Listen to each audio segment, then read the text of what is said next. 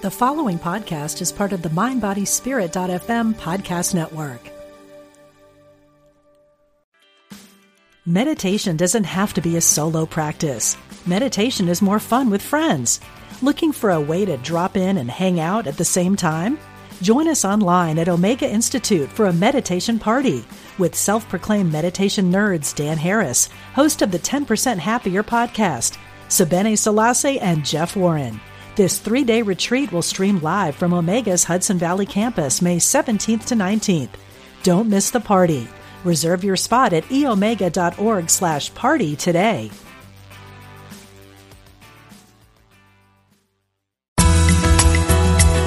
Serving spiritual seekers around the world. Unity Online Radio.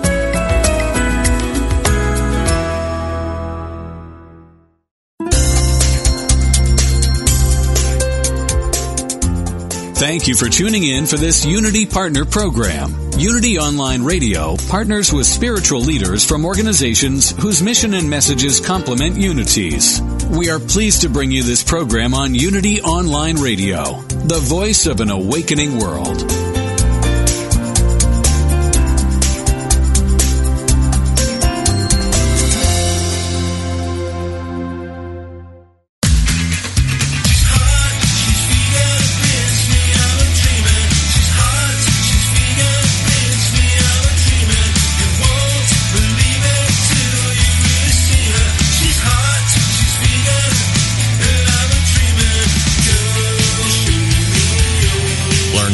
Better, get healthy, and help animals. Welcome to Main Street Vegan with your host, Victoria Moran.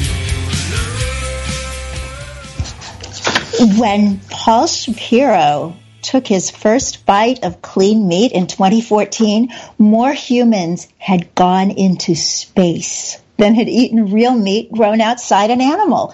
So I guess you could say that our first guest on today's program is an eco-astronaut. I'm Victoria Moran, host of the program. I hope you love our new intro music. Last week, if you go to the archives and look on January 10th, 2018, you'll hear an interview with Rob Mills, who's the songwriter. And if you want to hear the whole song, it's Vegan Girls with a Z. And you can go to YouTube and see that along with clips that various women from around the world sent in to say, yeah, we're vegan girls and we're hot. So today, after the break, we're going to be talking with a couple of vegan bodybuilders, Ed Bauer and Holly Nall. But right now, we are going to be talking with this person who took a bite of something extraordinary. Paul Shapiro founded Compassion Over Killing and served 13 years as vice president for the Humane Society of the United States. He's a TEDx speaker and inductee into the Animal Rights Hall of Fame. And he has just been writing articles about animals that have shown up everywhere from daily newspapers to academic journals. And he is a brand new author with his stunning book from Simon & Schuster, Clean Meat: How Growing Meat Without Animals Will Revolutionize Dinner and the World. Welcome, Paul Shapiro. Victoria, it's great to be with you. Thank you for having me. I'm a big fan of Ed and Holly's, and I'm kind of like a wannabe bodybuilder. You wouldn't notice it by looking at my body, but I do wish that I looked like they do. So my hat is off to them, but I'm honored to be on the same show as them as well. Oh, that's so cool. I love it that sometimes we still know one another. It used to be that if you were vegan, you pretty much knew every vegan. And yes, those days are thankfully over, and yet it's really fun when we still have these connections. So, okay, yes, clean meat. What the heck is that? We don't know what that is. Yeah, well, first I just want to say I love it when I go to a vegan restaurant in some city and I don't run into anybody I know. It's like I think, wow, we're really growing. But let me answer your question directly, because clean meat, a lot of people haven't heard of it. They don't know what it is. So this new book I've written called Clean Meat is about growing real meat, not alternatives to meat, not substitutes for meat, growing real meat without animals. So it is really a matter of taking animal cells and growing meat from those cells rather than raising a whole animal just to slaughter that animal. So right now, the way of getting meat, we raise animals, these whole live feeling sentient animals, largely torment them for their whole lives and then slaughter them and break them down into the component parts of their body. With clean meat, it's the opposite. There's no living sentient animals, and instead we're growing the meat really from the tissue up as opposed to breaking the whole organism down. So this is not science fiction. It is now science fact. There is a new industry called cellular agriculture where there's about a dozen startups, many of them with millions of dollars or even tens of millions of dollars of funding to help produce this type of meat that is far more efficient, far more resource respectful, far more humane, and certainly far safer for consumption as well. So how did you get interested in this? Well, the problem is that everybody listening to this show presumably knows that the factory farming of animals is a leading cause of so many environmental ills, certainly for animal cruelty, but it's also a leading cause of climate change, air, water, soil pollution, resource depletion, and so many other problems that our species and indeed our planet faces. And you would hope that just learning about those facts would be enough to persuade people to eat less or no meat. Unfortunately, meat consumption is on the rise, not the decline. Meat consumption is going up, and so is human population. So when you have both the number of people is increasing and the number of people eating a lot of meat is increasing, it is truly a catastrophic recipe. So there has to be some solution. Now, let's think about past solutions to serious animal welfare problems. 150 years ago, nearly every home in the country was lit with whale oil. And we had a huge industry of whaling. It was one of the biggest lobbies in the pre-Civil War era, was the whaling lobby. Well, what ended up freeing whales? It wasn't sustainability concerns, though there were real concerns about depleting the oceans of whales. Many people were concerned about extinction even 150 years ago. But about the same time that Abraham Lincoln was saving the Union, a Canadian geologist named Abraham Gesner was saving the whales. And what Gesner did was he invented kerosene. And within just a couple of decades, the whaling industry was decimated, shrinking by 95%. Think about what happened for horse-drawn carriages. Horses used to be our primary means of labor and transportation for millennia.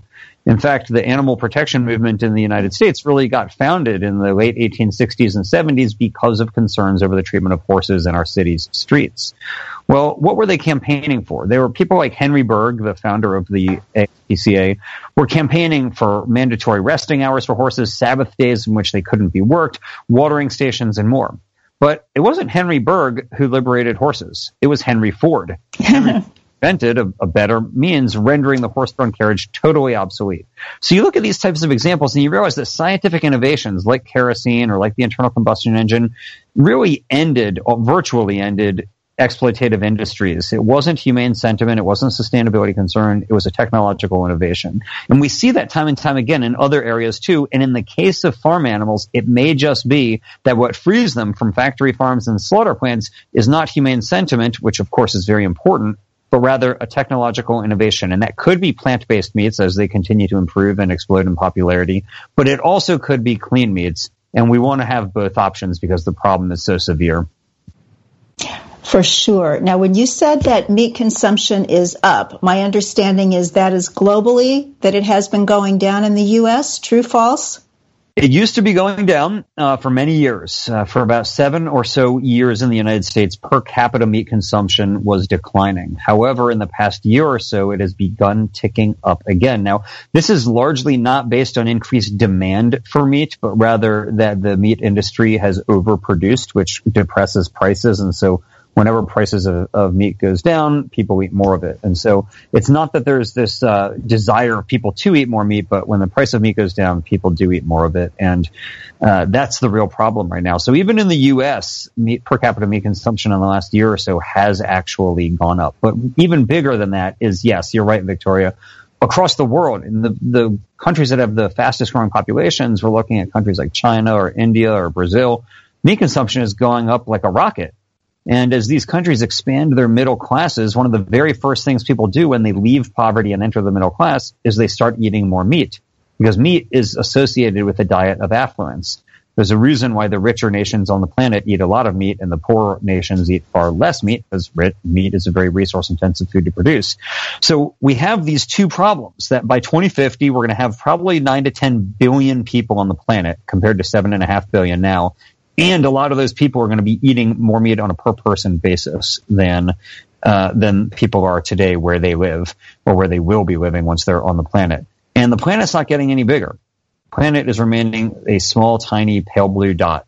And we have to figure out something that can obviate, or that can really render factory farming obsolete.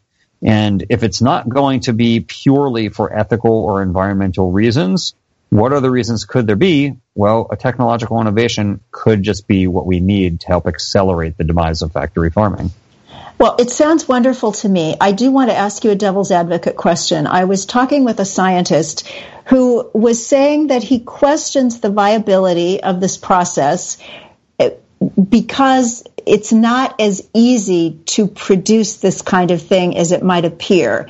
How likely is it that these products are going to exist in the foreseeable future on a mass production scale? Well, it depends on which products, because you definitely, if you're thinking about whole cuts of meat, like a T-bone steak or a whole chicken breast, they don't know how to do that yet. But these companies are growing ground meat. Think more like meatballs, chicken nuggets, hamburgers, hot dogs, sausages. It's a huge portion of the amount of meat that people eat is in ground form, and they can produce it. It's not a matter of figuring out how to produce it. The key is now to figure out how to produce it for a lot less money than it takes to produce it now. The very first clean burger was produced in 2013 for a price tag of around $330,000. Now they're producing meatballs for around $1,200 a pop. Now, comparatively, that's a pretty good bargain, but it's still a little bit higher than you want to get onto Italian restaurant menus. So for people who profess that they're wedded to actual animal meat, clean meat may indeed be a solution for them, but probably not in the very immediate term, like in 2018, but in the next few years, they may indeed have that option available to them. But there are other products that are going to be coming out. For example, clean leather will be on the market in some form in 2018. A company called Modern Meadow, based in New Jersey, is already producing it. They're going to be selling it. In fact, if somebody is interested now, we just announced that the first copy of the book Clean Meat has been bound in clean leather. So this is the first time in human history ever that a book has been bound in real leather that was grown without a cow. And the book is available now on eBay. That copy of the book, which is signed, is available on eBay for any bidder who wants a piece of this history, or maybe even a piece of the future, if you will. There is one bid on it already. It's $10,000. But if you want it, you want that piece of history, there's certainly somebody who I think is willing to pay more than $10,000. So wow. It's entirely a benefit for the Good Food Institute, which is the nonprofit charity devoted to advancing cellular agriculture. And so if you want to make that donation to the Good Food Institute and have this piece of history in your home that you can show off to all your friends, again, the first ever book bound in real leather grown outside of a cow, this is your chance. Well, I've always said that books were priceless, but maybe not quite. This one literally is so.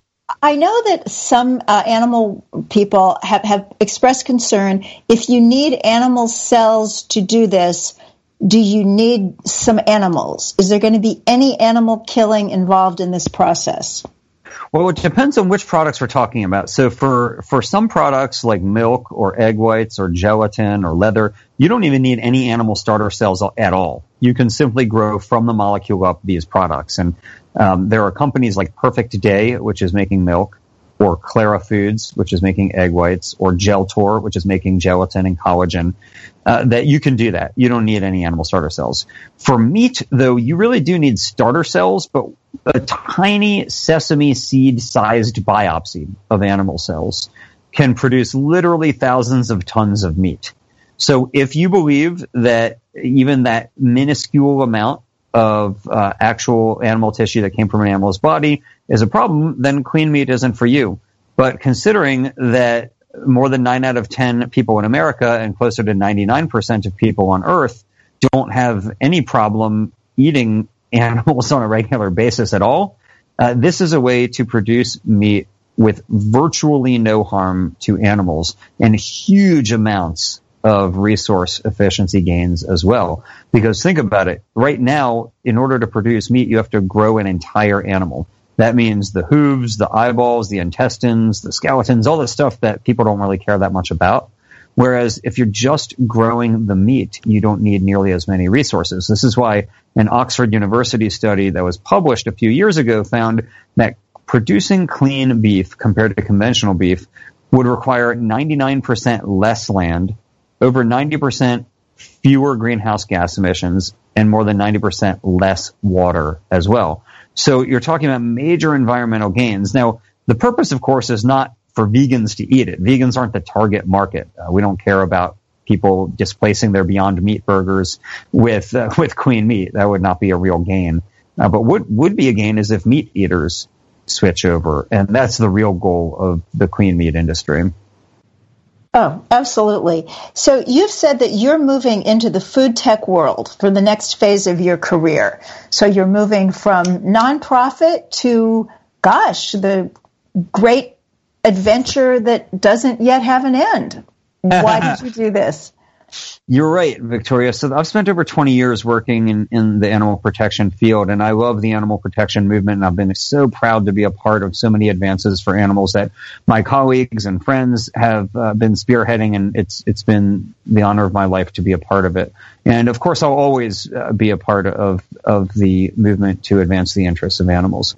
At the same time, I really have bought the argument that animals need technologies that will accelerate the progress that we're making for them. I think that's true in the animal experimentation realm, where we need in vitro technologies that can give us better results than animal experiments, and therefore will render animal experimentation even more obsolete than it already is. And I think the same is so for farm animals as well.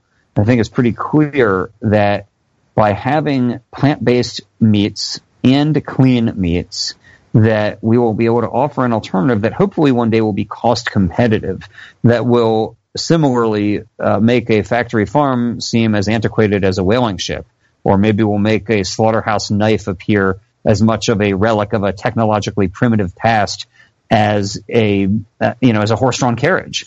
That's my goal. And so I wrote this book largely as an exploration of this new field of cellular agriculture to help explain this new field to people, since most people have never heard it. But I do intend after the release of this book is over to focus more of my energies on advancing these fields of food technology, whether it's plant-based or clean. I really think that these fields offer so much potential to do good for farm animals. And there are a lot of people working to help farm animals in the conventional way in terms of typical farm animal advocacy, which I love and is needed. But I also think that there's just so much room for acceleration of this process through food technology that I'm excited to become a part of it myself. Oh, it is so exciting, Paul. Even with a really healthy vegan diet, I always thought you are not going to live to see a vegan world. It's cool that you can be part of bringing it about. But with what you're talking about, unless people wanted to play with the terms and say, well, you're not vegan if you eat clean meat, we could all live to see a vegan world, which is just about the coolest thing ever. Oh. Yeah, I mean, it depends on how you... It depends on how you define vegan. Frankly, I'm less concerned with the personal identity label. I mean, for me, I became vegan in 1993 because of a concern of preventing violence against animals. Clean meat does seem to obviate that concern for the most part. And it's not a panacea. It doesn't solve every single problem associated with meat or with food production. But it's such a huge advancement that, yeah, I mean, I think that most people, if they had been, let's say, living in the 1870s, could have never imagined that they would live to see a time when there wouldn't be horses on city streets anymore. Yeah. Yet that happened very quickly. Yes. In fact, just within about a decade of the Model T coming out, there were more cars than horses on the roads. That is so exciting. For people who had lit their homes for centuries with whale oil, it was unimaginable that this behemoth of an industry would be decimated within just a couple decades, and yet it happened. Well, looks like we're going to decimate another one. Paul, our time is up. This is fascinating. The book, everybody, is Clean Meat, How Growing Meat Without Animals Will Revolutionize Dinner and the World. We will put on the show notes at mainstreetvegan.net links to all Paul's social media, the website, cleanmeat.com. We'll put Paul's TEDx talk up there. Thank you so much, and may you seriously change the world. Thank you, Victoria. Thank you. Everybody else, stay with us. We're going to build some bodies right after this.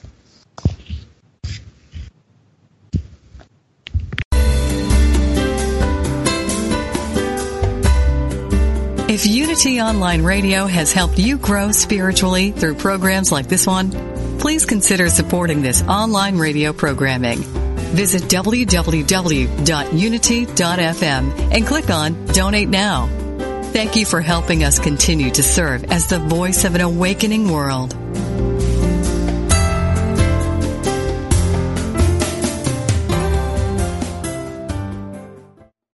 What if you could start each day with a positive outlook, remembering you are a divine expression of God? Daily Word is a booklet of daily devotionals offering positivity that's downright contagious. With a print subscription or by email, you can pause to reflect on how to practice spirituality in your human experience. Reading Daily Word takes about a minute a day, so you can feel uplifted every morning. Visit dailyword.com to subscribe.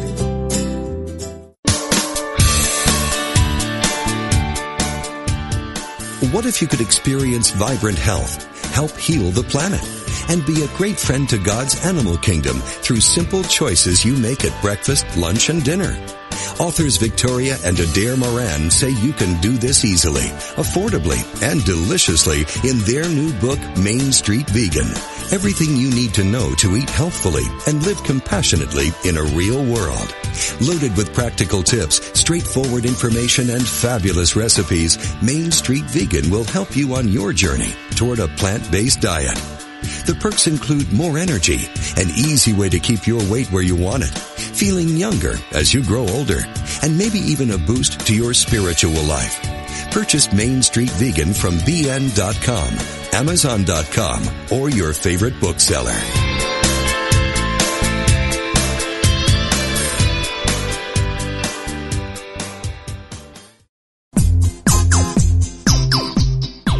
Ever notice how the funniest things happen when we stop taking ourselves too seriously and step out boldly? Listen to Funniest Thing with Daryl and Ed as these unlikely saints administer a refreshing dose of laughter and love that will inspire you to step out boldly and experience the funniest things.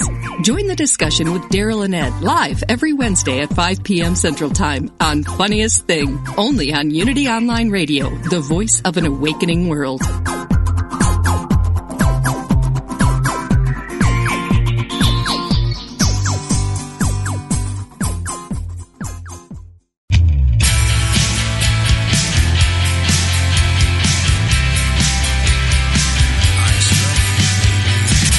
Welcome back to Main Street Vegan with your host, Victoria Moran.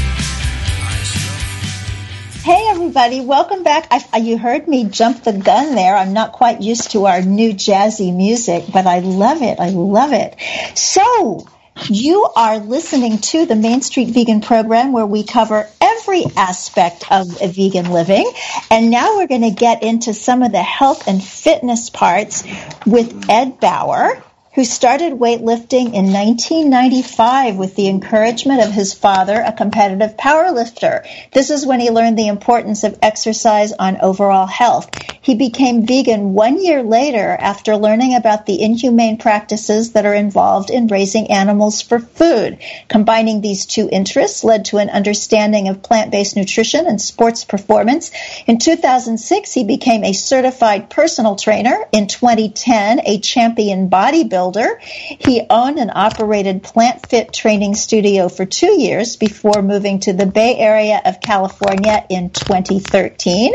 And now with his partner Holly Knoll, who just might be joining us in a little bit too, opened New Ethics Strength and Conditioning in Oakland. Welcome, Ed Bauer. Thank you. I'm happy to be here. It's lovely to hear from you. I think you and Kenneth Williams, the first vegan bodybuilders that I even heard about. So when you say that you were bodybuilding for a year and then became a vegan, you must have had everybody in the gym telling you were nuts. Well, at that time, the gym that I was working out in was this. My dad owned this apartment, like this hotel in North Carolina. So he actually took over one of the old rooms and turned it into a gym. So we didn't really have too many workout partners back then. But literally, I didn't know a single other person who was vegan and lifting weights at that time. And I didn't hear about anyone else who was vegan and lifting weights until probably like 5 or 6 years later.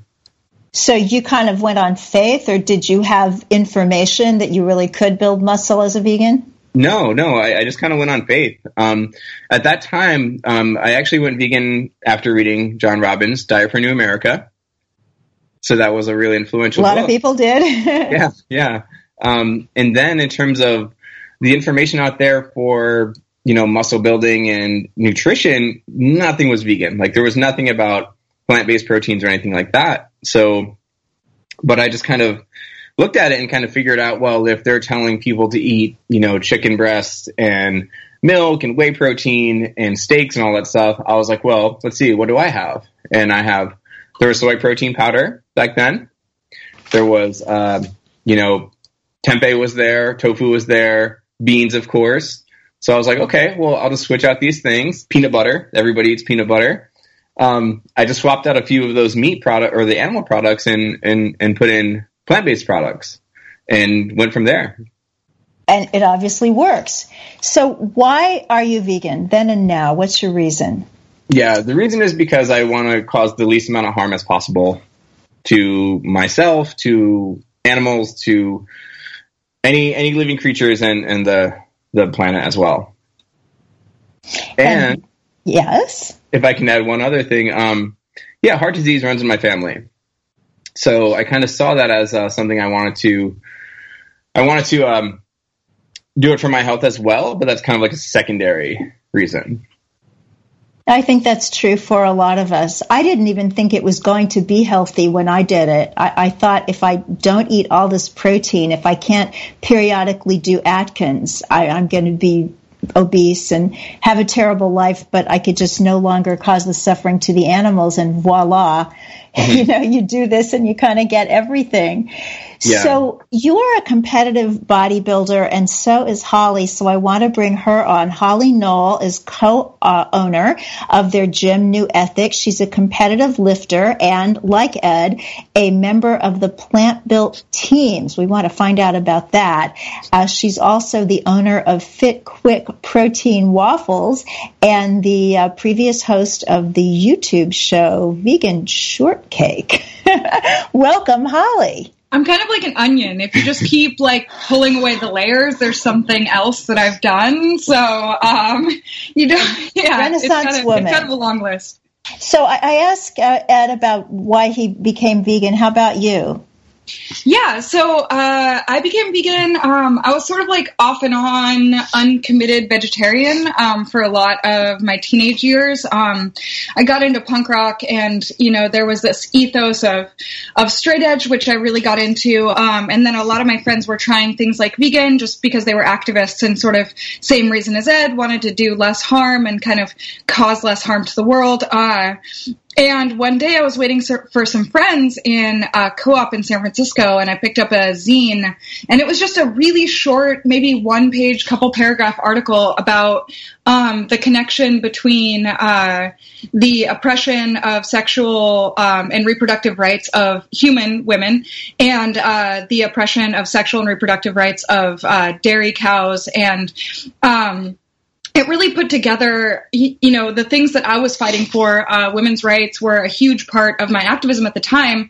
And it just clicked like a ding in my head that, I was being a hypocrite by saying I want to, create free sexual and reproductive rights for women and a lack of oppression there, and then actively oppressing the same exact gender and sex of another species. And that just didn't feel right to me. So I was in the mission and I had a burrito, and I gave the burrito to my friend because it had cheese in it, and that was the end of it. And I've been vegan ever since. That was, a really long time ago. Wow. I love those less animal product stories. Just educate us a little bit, Holly. I think people my age missed straight edge because we came too soon, and then a lot of our listeners missed it because they came too late. So I hear about it conflated with veganism quite a bit. What is or was the straight edge part of the punk movement? Right. So straight edge was really cool. I found straight edge when I was 12 years old. So I really avoided a lot of the things that I could have made mistakes in as a teenager and in my 20s that a lot of my friends unfortunately fell victim to. But straight edge is, different to different people. To me, what it means is no drinking, no recreational drug use of any kind, and the general ethos of trying to create integrity and strength without trying to avoid problems. So trying to not use anything as a crutch and deal with your own problems on your own and find coping mechanisms that are a lot more healthy, which a lot of people get into fitness when they start being sober and trying to find a healthier lifestyle. And the connection with veganism, I'm not totally sure exactly where that came from. I know that in the 90s there was a really unfortunate movement called Hardline that had a much more intense stance on a lot of things. Religion tied in. And they really talked a lot about veganism. So I would say that probably in the early 90s, that's when it started to go hand in hand. But I think that generally punk and hardcore have an undercurrent of politics and trying to do better things in the world. And, I think that veganism has a tendency to run down that line as well. People who are trying to do good things in the world tend to, find veganism. Yeah. And it also, this idea of being disciplined and everything does go along with the whole fitness thing.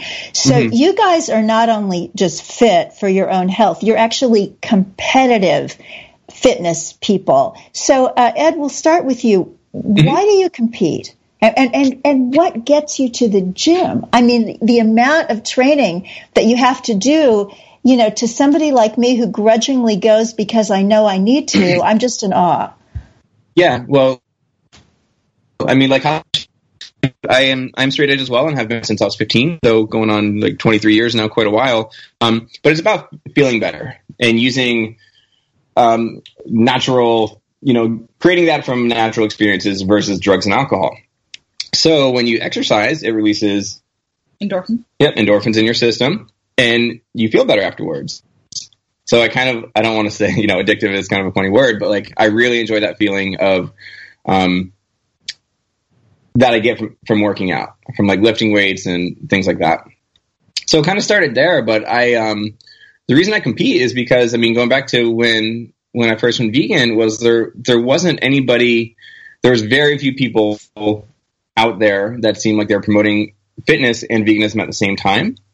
And the general, view of veganism seemed to be the weak and scrawny individual who's not getting enough protein. So it seemed like a challenge to be okay, let's see if I can do this vegan and put a good appearance on the vegan movement. So that was a big thing. It's just I want to show people that you can be strong, you can be healthy on a fully plant-based diet. And years have gone by, but it's still the same kind of goal. So how long have you been a competitive bodybuilder?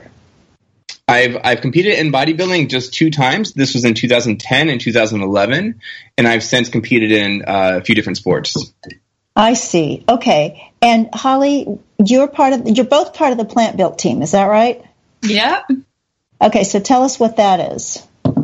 Yeah, so Plant Built is a team, an international team of vegan athletes that historically has gone to a big convention in Texas that is a non-vegan convention called the Naturally Fit Games, and competes in a wide spectrum of sports. So last year, Ed and I both competed in weightlifting, which is a sport that is two movements, which are the snatch and the combined lift, clean, and jerk. So those are more rare movements than powerlifting, which is squat, bench, and deadlift, which is what we competed in when the Plant Built team met up before that.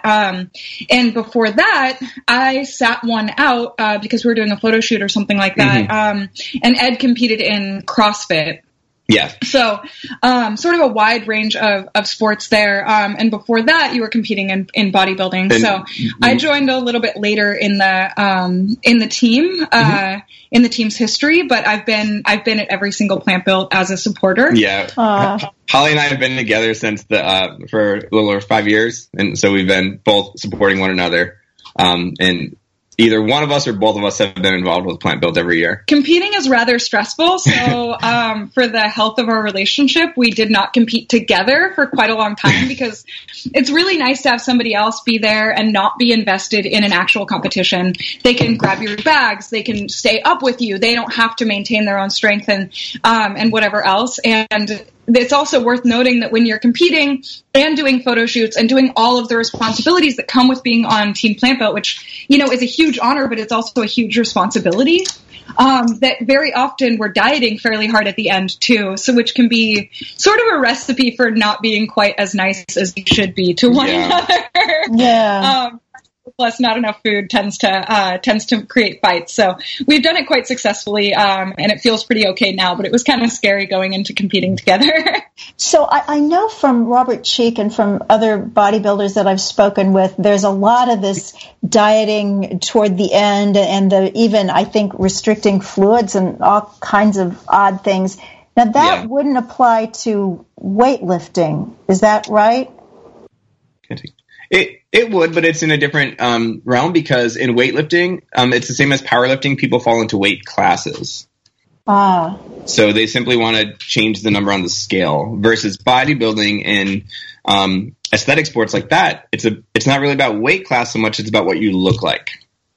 Yeah. So, I want to definitely say that, if there are athletes out there that are looking to make it into a weight class, and they're considering things like dehydration, carb cutting, sodium cutting, potassium, stuff like that, that you read about online with people who manipulate those things, to make it into a weight class or, to look really shredded and this quote dry look, do not do that without somebody helping you, who's a coach who's done it before, who knows what they're doing. It can be dangerous and it can be bad for your health. And if you're a lifter, you can really hurt your lifts by doing it wrong. So I just like to say that before there's like a lot of discussion around manipulation of fluids and different things like that. Cause sometimes people will overdo it, sit in the sauna while they're dehydrated for too long and it can get kind of dangerous. But yeah, so we both compete in weight-based classes. At our last competition, we only had like 4 hours in between weigh-ins and when we were lifting. So there was only so much manipulation we could do because you can only make your body bounce back so quickly. In powerlifting, you usually get 24 hours. So you can do a fairly hard cut and you have a full day to recover from it. I've never competed in bodybuilding, so that's not something that I can speak to, but Ed obviously has. Well, when I look at you, I can see you guys because we're doing Skype, and I often wish that this show were video because it's just so interesting to get the visual of some of my guests, particularly those in a field like you're in. And now I'm only seeing you from the shoulders up, Holly, but you look, I would even say, delicate. And the idea that you are out there lifting these heavy weights, it's just... It's surprising and exciting. It's like, oh my God, she's vegan and look what she just lifted. Well, thank you. I really appreciate that. I'm kind of a tiny person. And it's funny. My mom always jokes like that too. She always comments on Facebook videos and she's like, what are you doing? Be careful. But, one thing I love about weightlifting is I call it magic because you learn to use the explosiveness in your body and technique really intensely and the levers in your body to kind of manipulate yourself around the bar, to pull yourself around the bar and to lift weight that you couldn't do strict. And so you see smaller people lifting bigger weight in weightlifting because you can kind of dig into technique over strength. But powerlifting was really fun too. Yeah. Well, it's all amazing to me. And I'm also surprised to hear what a variety of things that you do, because sometimes I've talked with people in these sports and they do one thing and that's what they focus on, and you seem so able to do a lot of stuff. So what are you both working on right now? Let's see. Well, we own a gym in Oakland, California called New Ethics Strength and Conditioning. And what a great name. Great name. Thank you. I just want to pause him for a second and just say that you mentioned how difficult it is to get into the gym. We actually live above our gym. Nice. So nice. It's solidly 10 steps from where we're sitting right now to our gym. It's by design, though. That's why it's like that. But yeah, so that's our primary thing. And we both lift regularly, and we're both kind of really looking for the next thing we're going to compete in. But our primary thing is just having our gym be successful and be successful advocates for the vegan movement. Yeah, and it's fun. Our community has reached a critical mass where it's growing so rapidly we can almost not keep up with it, which is the best possible problem to have. That being said, if any listeners out there in the Bay Area, we would love to see you. I also own FitQuick protein waffles and protein mixes, which we have a donut mix as well. So it's kind of like pancakes, waffles, and donuts. And that is sold through the New Ethics store. It used to be sold through Vegan Proteins, but they are switching to coaching, which is really incredible as well. So as far as what I'm working on, my long-term goal is setting some records once I get into master classes. So that's 35 and up. So I've got a couple of years on that. And Plant Built will compete next year, not this year. So essentially what we are is off-season athletes trying to build up all of our lifts really intensely so that once we get to competition in say 18 months or so, we can be really, really strong and totally crush it wherever our team competes, which is kind of unclear right now.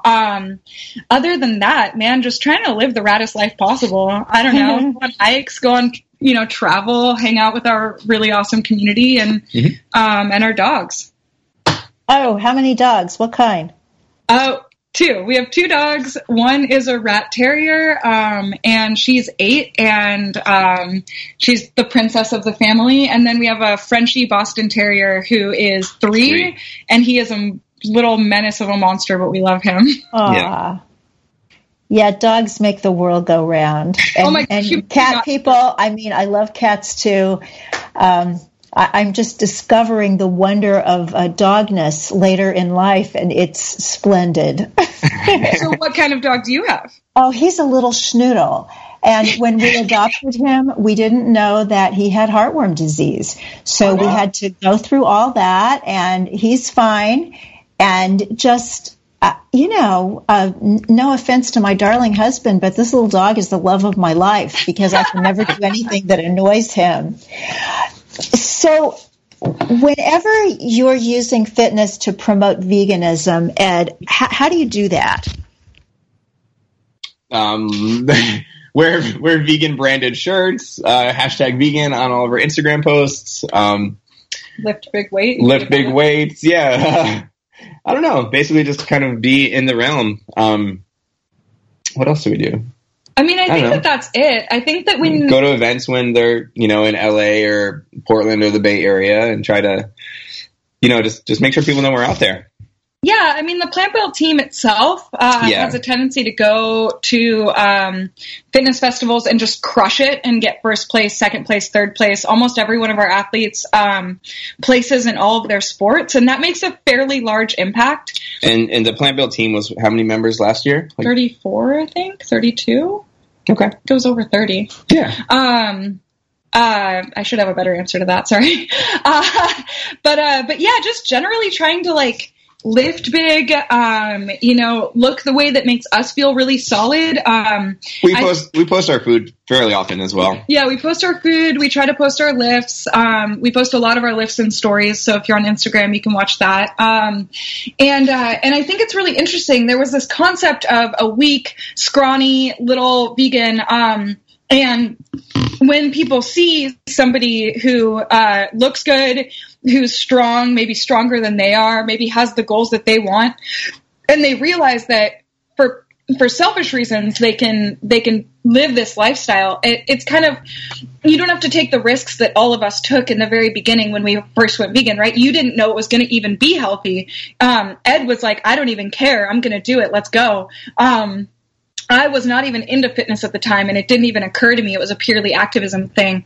And so, you know, you can go out there and you can say, like, you can have all of your goals, and maybe it'll even be easier on a plant-based diet or plant-based diet. And I think it's really worth noting that when I was working out with people who were Omni, I recovered faster. I built cleaner, and that's something that people don't really realize, and it's a lot of the reason that you see athletes in sports like UFC and football really digging into plant-based diets and going vegan is because you feel better and you recover faster, and the food itself digests better and easier. And so that creates a place where, as an athlete, you can train more, you can train harder, you can go for it more. And that gives you a bit of an edge, which I don't think that people talk about enough. That's exciting stuff. So if somebody you're in Oakland, right, goes to the New Ethic Fitness Center, how is it different? Would I know if I was an omnivore just walking in that you had this vegan slant?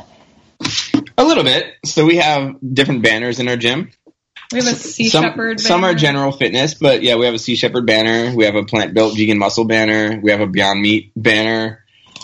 Beyond Meat has super supported us through the years, and we super support them. They're a great protein source. Yeah, but kind of like if a vegan goes to a 24-hour fitness, they don't want to be preached to about the benefits of, you know, animal products on muscle.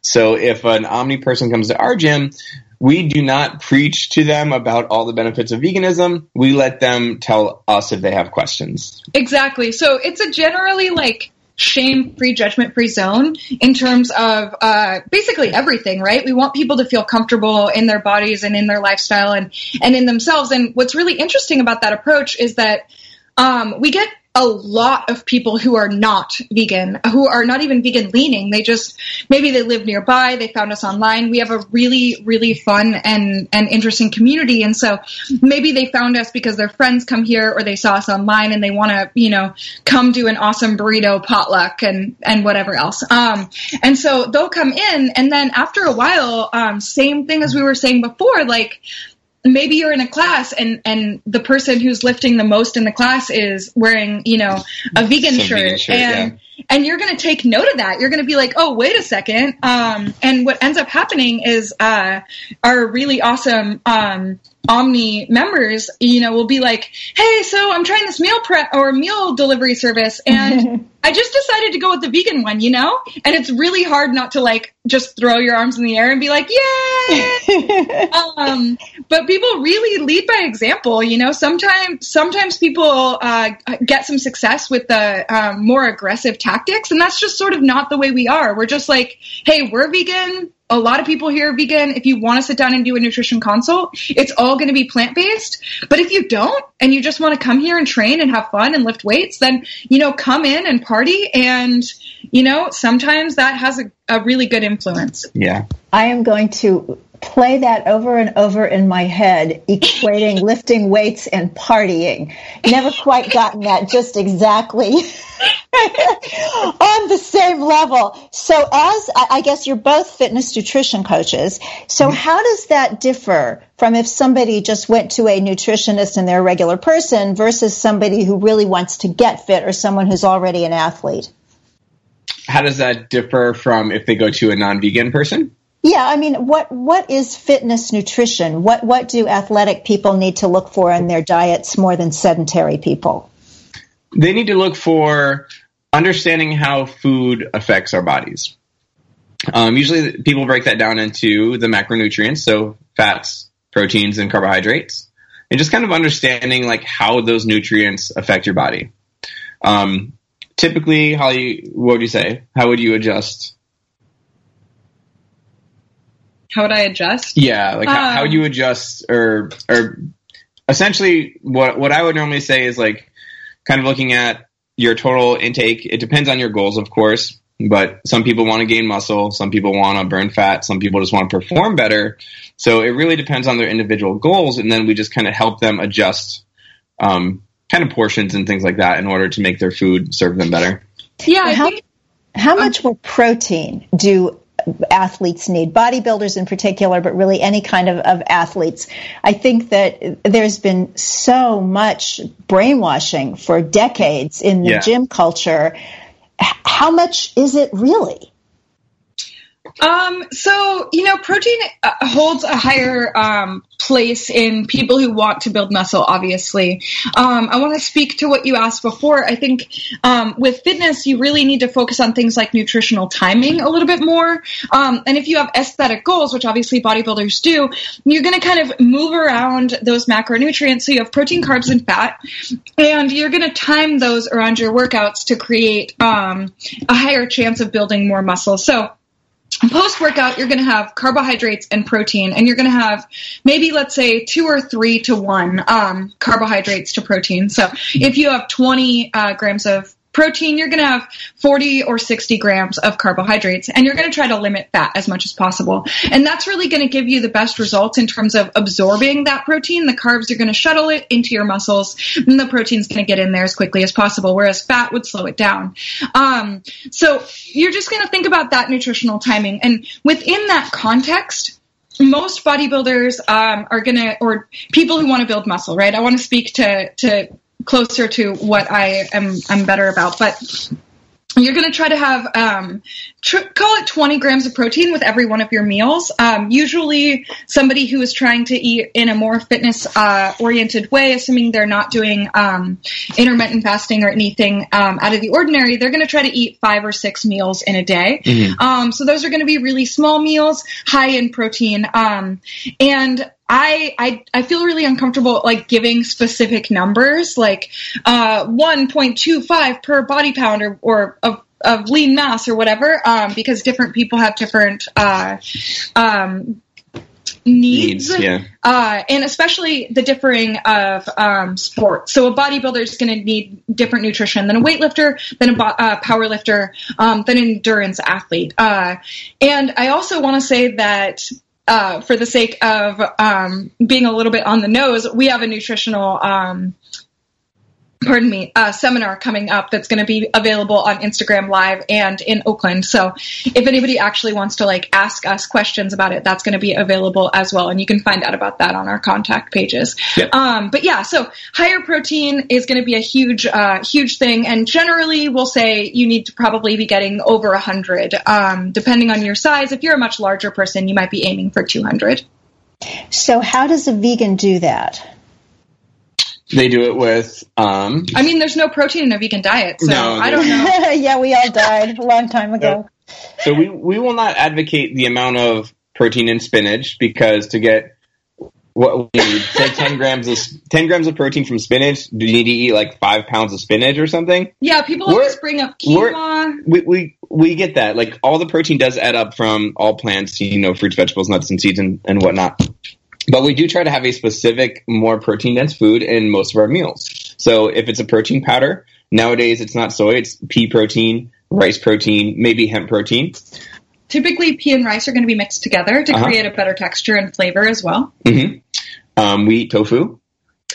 We don't eat tempeh as much as I'd like to, but it's really up to me. I don't eat tempeh as much. But we get seitan. We eat the Beyond Meat products. We eat field roast products, so completely vegan meat replacements. We're Tofurkey, big fan of Tofurkey slices. Totally in support of analog meat products in the vegan world. Some people aren't, and more power to them. If you're trying to watch your sodium, if you get, you have any issues sensitivities to wheat and gluten, that's a totally different thing. But neither of us do, and we really like them, right? They taste good. They're high in protein. They hit our macronutrient goals, and they make us feel good. So yeah.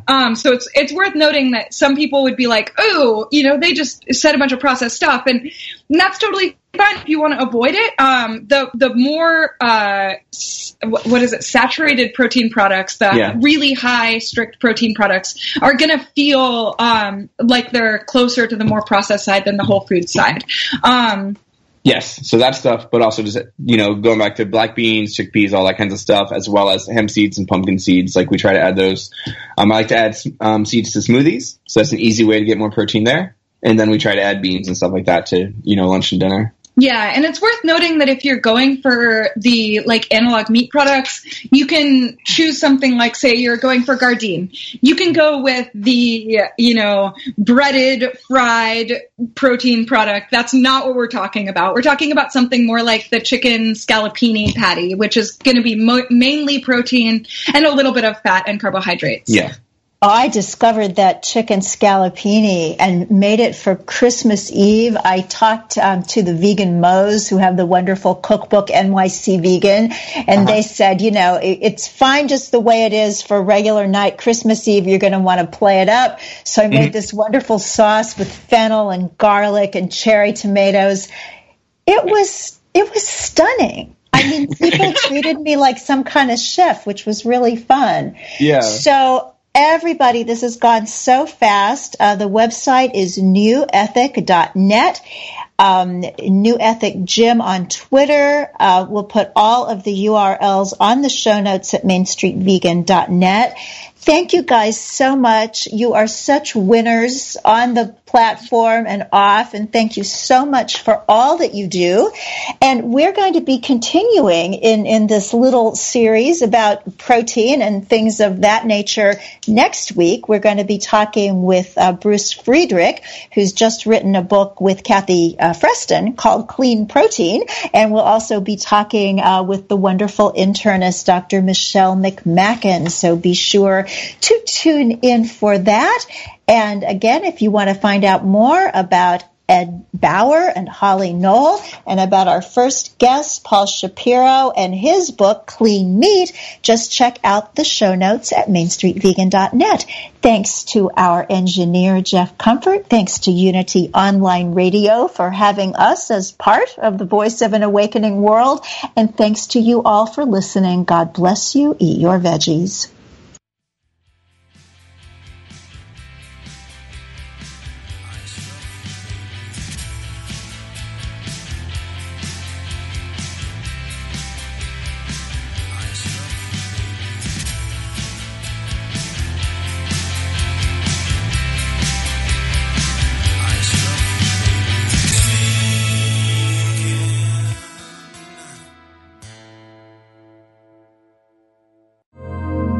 Often, people desire prosperity but are not willing to pay the price. What is the price? It is sharing, giving, loving, and caring. Prosperity needs an inflow and an outflow, just as a body of water does if it is to remain fresh and clean. As we create an outflow by giving in love, we experience the inflow of a greater awareness of good in our lives. Perhaps you've been led to believe that for every winner in this game we call life, there must be a loser. The truth is that you rarely lose by giving. In giving freely without thought of return, we set in motion a great momentum of goodness. When we give, everyone is a winner. You have something unique to offer the world, something no one else can give. Whatever your gift, know that it is precious, give it freely, share it in love. This message has been brought to you by the Association of Unity Churches International. To find a Unity Church near you, visit www.unity.org.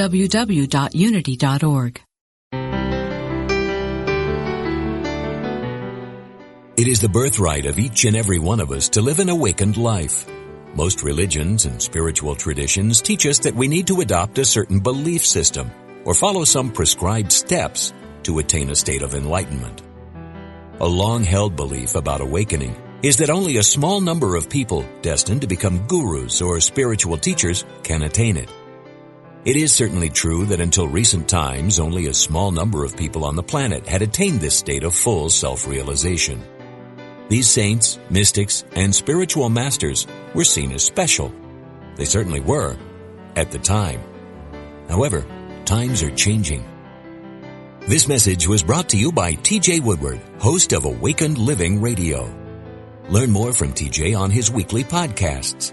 Episodes are available on unityonlineradio.org, iTunes, and Google Play Music.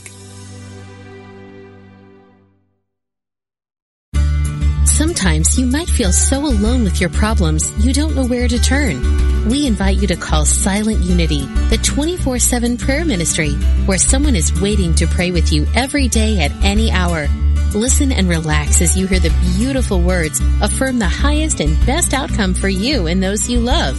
No matter what's going on in your life, Silent Unity is always standing by. The toll-free number is 1-800-NOW-PRAY. Be sure to grab the latest issue of Unity Magazine and read the interview with Ram Dass, the iconic spiritual leader of the 60s. He's now focused on how to age consciously. Spiritual author Thomas Moore reflects on grumpy old men and women. And Barbara Bowen writes a touching story about her experience as a caregiver to her mother with dementia. To subscribe to Unity Magazine, go to unity.org and click on Publications. Since 1977, Omega Institute in New York's beautiful Hudson Valley has hosted some of the best spiritual teachers and social visionaries sharing their messages of hope, healing, and transformation. On the Dropping In podcast, hosted by Emmy Award-winning producer Callie Alpert, you will enjoy in-depth interviews and conversations with people like Pema Chodron, Jack Kornfield, John Kabat-Zinn, and many others on the MindBodySpirit.fm podcast network. Also, check out the video series on Spotify.